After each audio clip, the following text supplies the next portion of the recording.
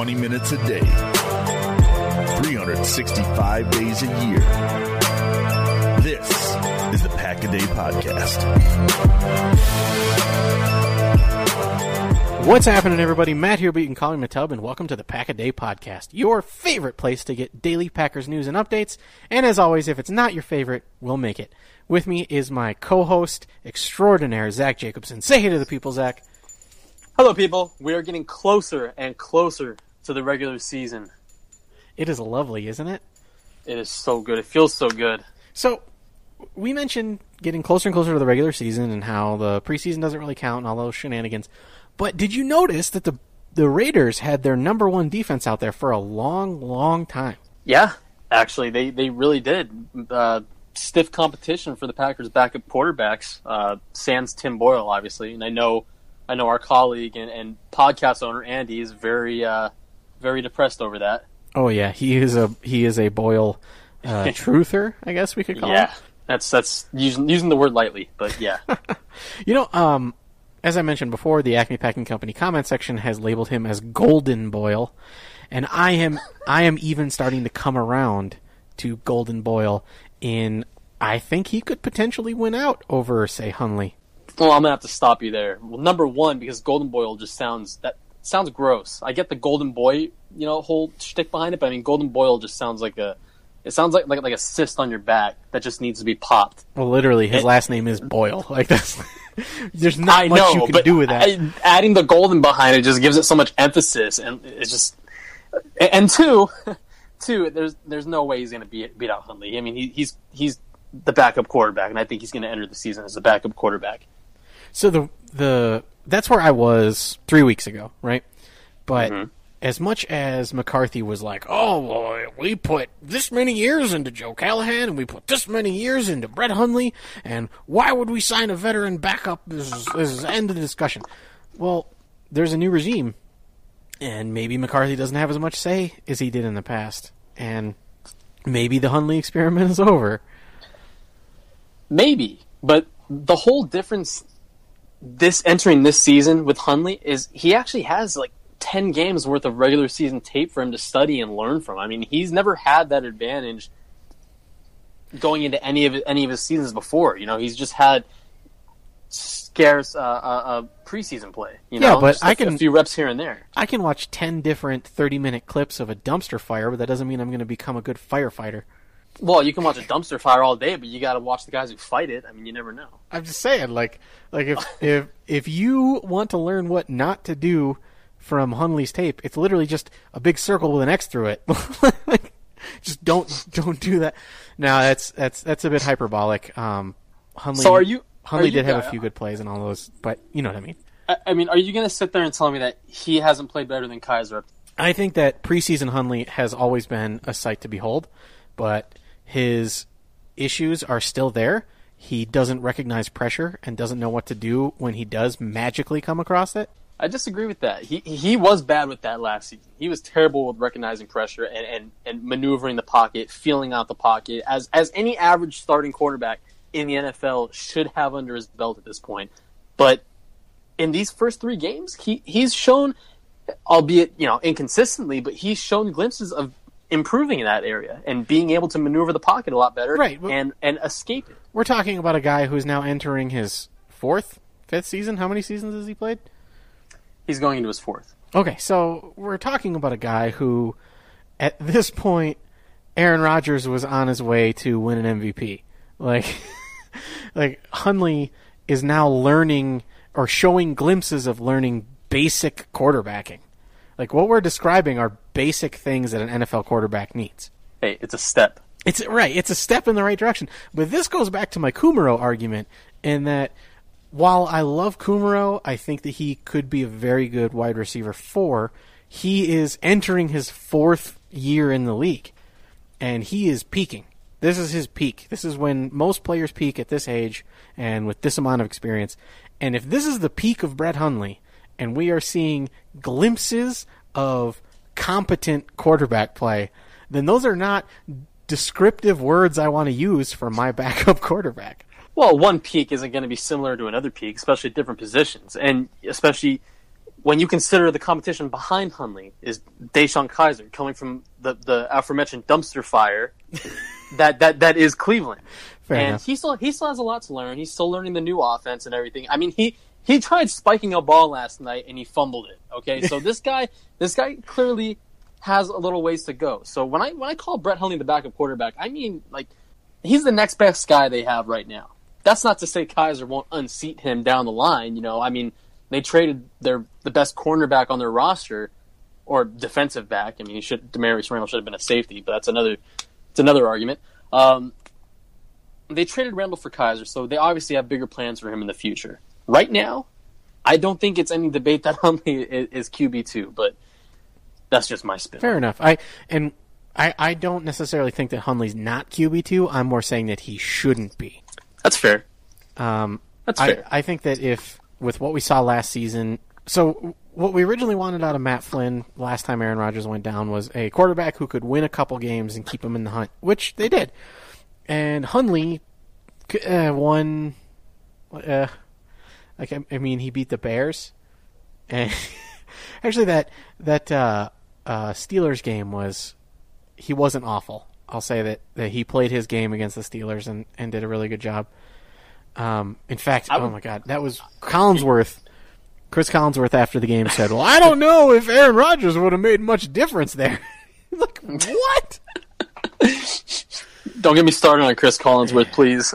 Yeah, but that was probably Brett Hundley's best game of the season, if we're being honest. And it was, and so let's. Yeah. I'm googling it right now. Let's look at Hundley's stats here. That's Baseball Reference. Oh, Nick Hundley. There's a baseball player named Nick Hundley. Can he play quarterback?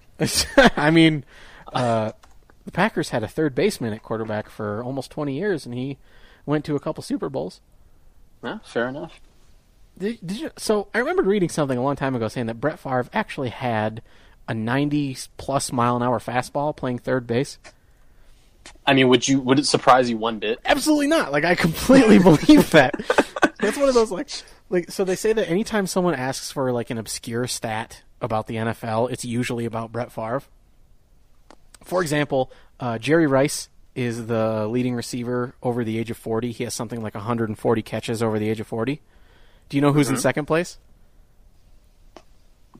It's Brett Favre. Brett Favre has one. What? And it was a batted pass that he caught himself. So receptions over the age of 40, Brett Favre is number 2 with 1, and it was a self-caught pass. We now take you back to your regularly scheduled Packers news. Welcome to the Pack-A-Day podcast.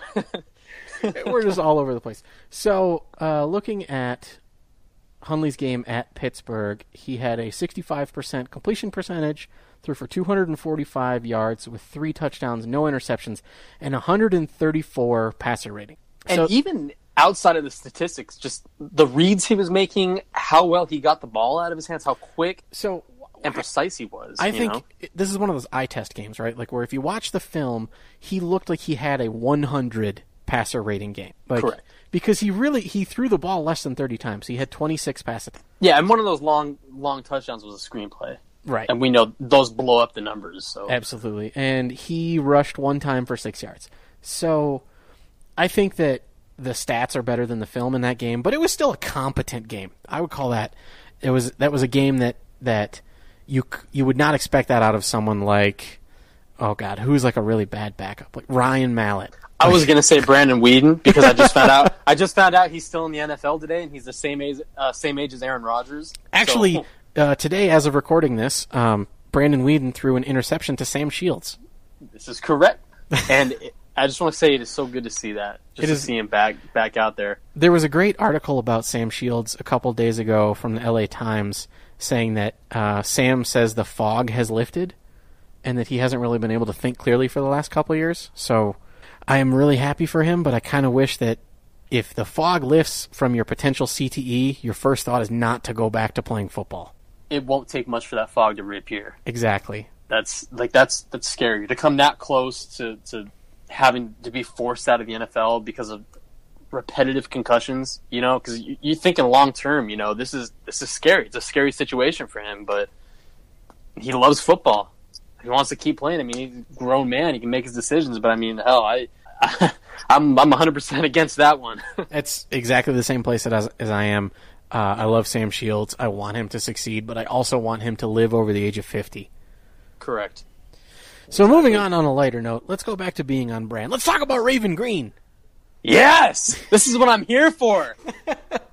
So this is why I do this podcast. So Ross was talking about Raven Green on Twitter today. Yeah. He called, didn't he say a priority practice squad member? He said that if he went to a more popular college or a bigger college, he would have been... Here we go. Raven Green should be at the very least a practice squad priority. He's better than Whitehead. That's not hard. If he played for Virginia Tech instead of JMU, he's a draft pick. I totally agree with that. That's a good take from Ross. I still can't say his last name. Of course you agree with that, Mr. You played against small schools. Yes, blah, blah, blah. I think quality of opponent affects how you weight game film. I don't think that's such a bad take. It's not. It's a great take.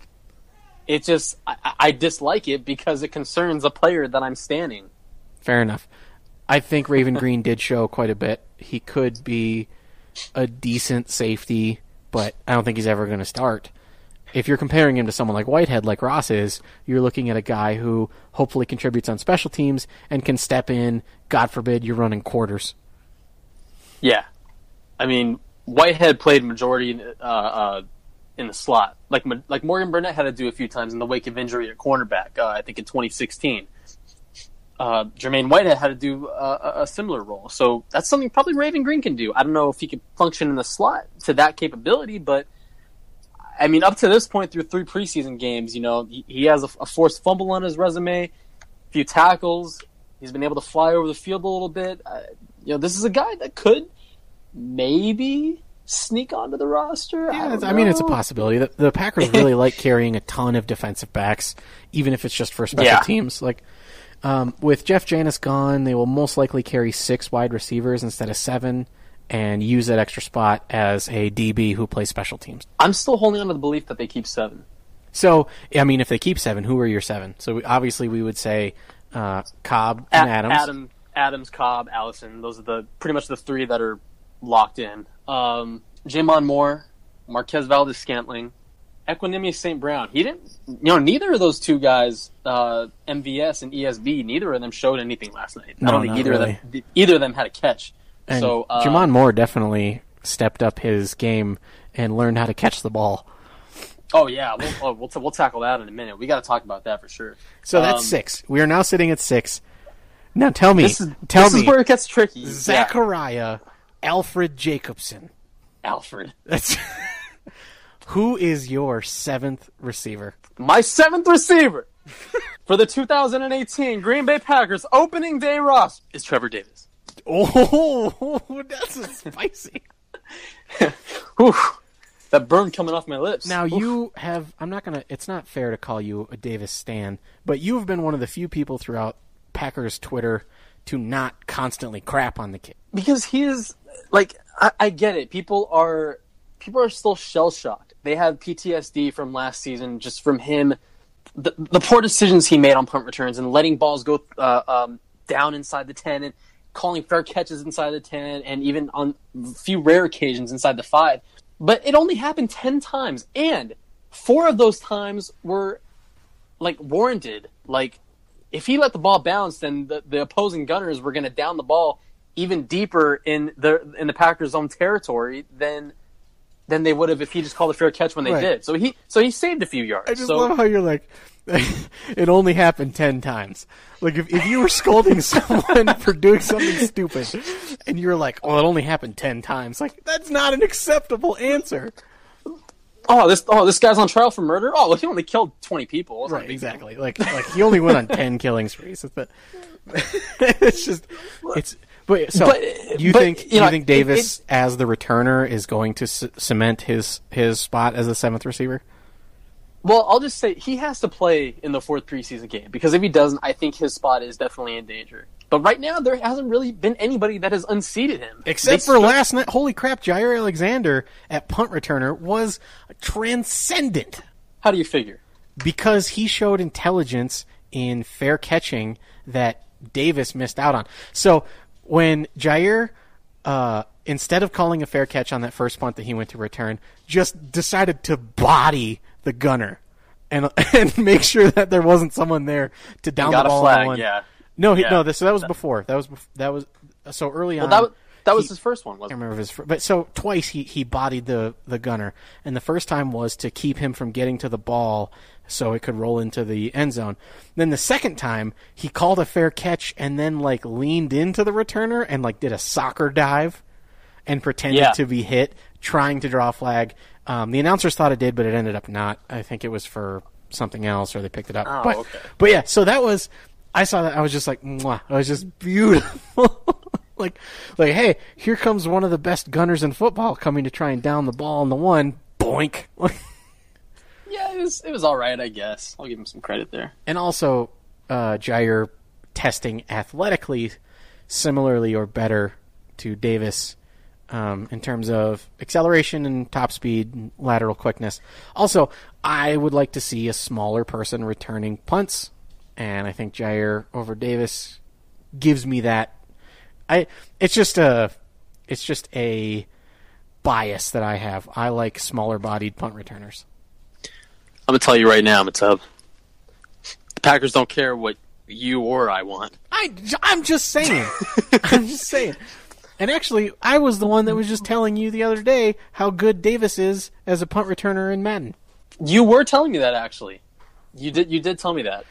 I'm just saying, Davis, he was one of the best punt returners in football last season. Correct. By the numbers. Rule out those mental mistakes. If he gets that figured out, he could be absolutely damn dangerous. And if you have a special teams player, specifically a punt returner, that can completely tilt the field and play on special teams as a gunner, which Davis can do, then he's multifaceted. He can play in multiple spots, and he has worth to this roster, and I think he's worthy of keeping as a seventh receiver. Fair enough. I think the Packers keep 6. I don't think that... I agree with your first 6. I don't think that Davis makes it, mostly because he's been injured, and they've been trying out just about everyone else at punt returner. Yeah, this hamstring injury is really setting him back. It's not doing him any favors at all. Right. I mean, hamstrings are tough, man. That's not an injury you can just get over. Yeah. No, not at all. So there's actually, to have a little bit more of an intelligent take, I'm going to recommend a book. Oh, a book! There's a former tight end. He was a wide receiver turned tight end by the name of Nate Jackson. Played for the 49ers and the Broncos until Jay Cutler almost got him killed on a pass over the middle and ended his career. Actually, that didn't end his career. He tore his hamstring, and that ended his career. But Jay Cutler almost killed him. I just wanted to bring that up. Nate has this phenomenal book called Slow Getting Up. It is about life at the bottom of the roster, doing what you can to make the roster, knowing that you are the 46th plus guy on the roster. And he talks about hamstring injuries just being the worst. And the big question going around the locker rooms is, are you hurt or are you injured?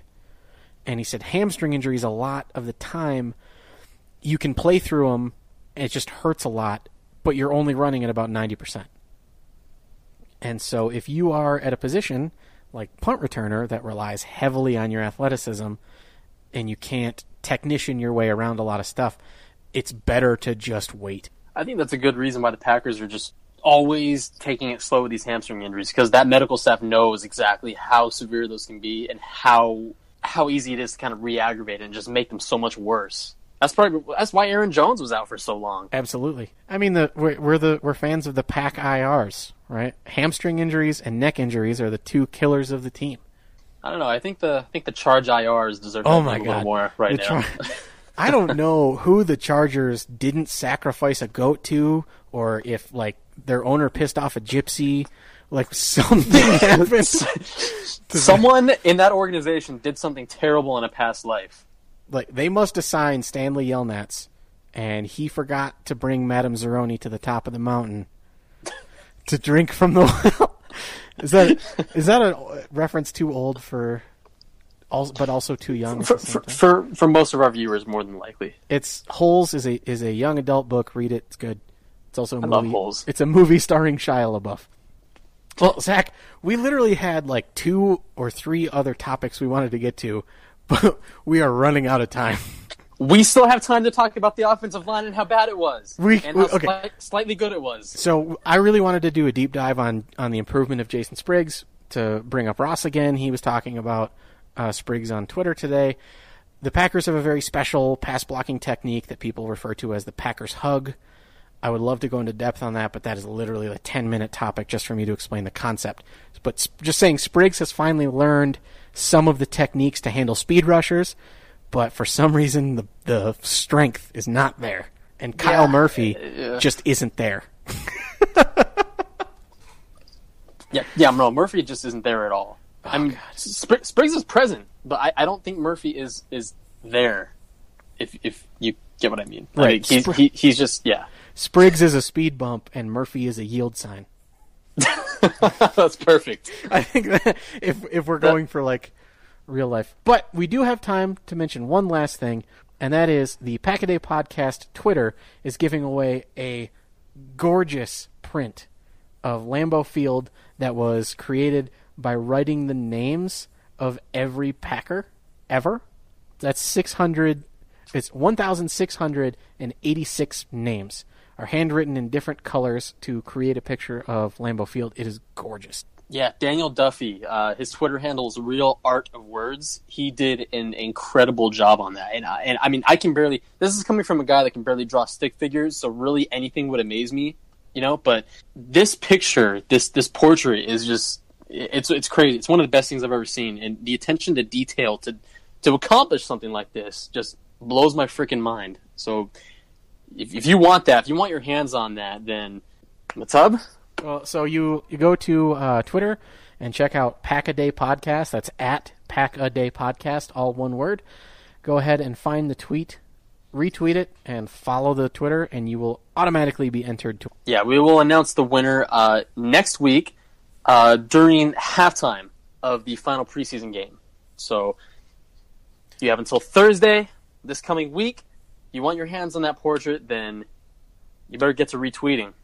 And speaking of next week, Zach. This is, yes. So next week, we, on the Pack-A-Day Podcast, Matub and I, we have a special guest joining us. We're not going to give you any details yet because that'll kind of ruin the surprise. But just know it is a special guest. But I will give away one hint. He is a very special former player for the Packers. So, keep your eyes open. He'll be joining us next week, next Sunday when you'll be listening to it on the Pack-A-Day Podcast, and we are extremely, extremely excited to have him join us. So excited. I'm nervous to jinx it. Like, Matub's shaking right now. I'm quite literally shaking. All right, guys. He could talk about the Packer hug with us. I can. You know what? I wonder if he ever had to learn it. That's a good question. Really good question to ask him. Wow. Don't give away too much. It's not Jerry Kramer. Okay, I'm just going to say it right now.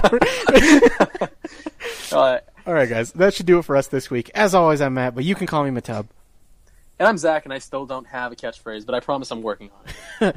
And this is the Pack-A-Day Podcast. Make sure to follow us on iTunes, Google Play, TuneIn, Stitcher, Spotify, or check us out on Cheesehead TV. Follow the at Pack-A-Day Podcast on Twitter. Follow me. I am at Call Me Matub.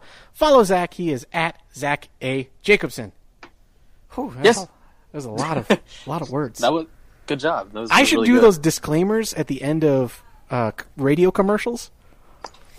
Oh, we're not responsible for this. Yes. Basically that. All right, guys. I'm rambling again.